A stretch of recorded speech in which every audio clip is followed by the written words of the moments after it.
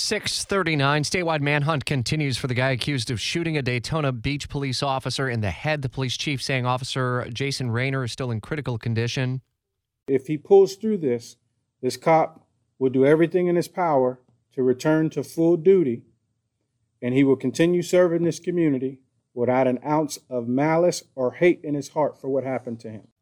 Live team coverage continues with Channel 9 reporter Christy Turner, alum of WOKV and CBS 47 Fox 30 Action News Jax. This officer, Christy, just 26 years old. Was there any development in the overnight hours?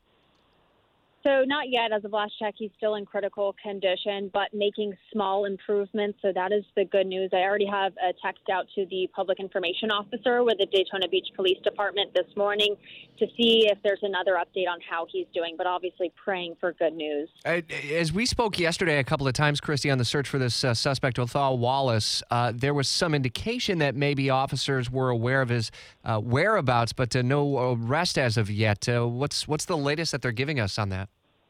The latest is that this is not just a statewide manhunt. This is now a nationwide manhunt. We know tips are pouring into the police department, including a tip that the suspect might be heading north. Our sister station in Atlanta says officers there are on high alert because they received word that he could be heading that way. But really, his whereabouts at this point are unknown.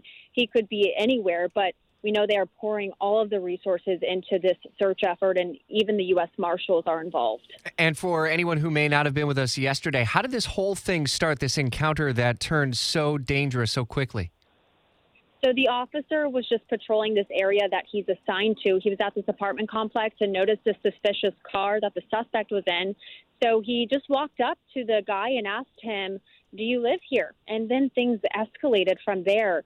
And they released body camera video, and it's gut-wrenching to watch because you could hear them talking, the confrontation, and then you hear a gunshot go off. And then the officer falls to the ground. It's just heartbreaking to see. And for a law enforcement agency like, for example, Jacksonville Sheriff's Office, hundreds of officers, where you work and live now in Orlando, hundreds of officers. Daytona Beach is a smaller police department. A small unit, very tight-knit community. It reminds me of the police departments that you have at the beaches up in Jacksonville, the Neptune, the Atlantic beaches, and Jax Beach police departments.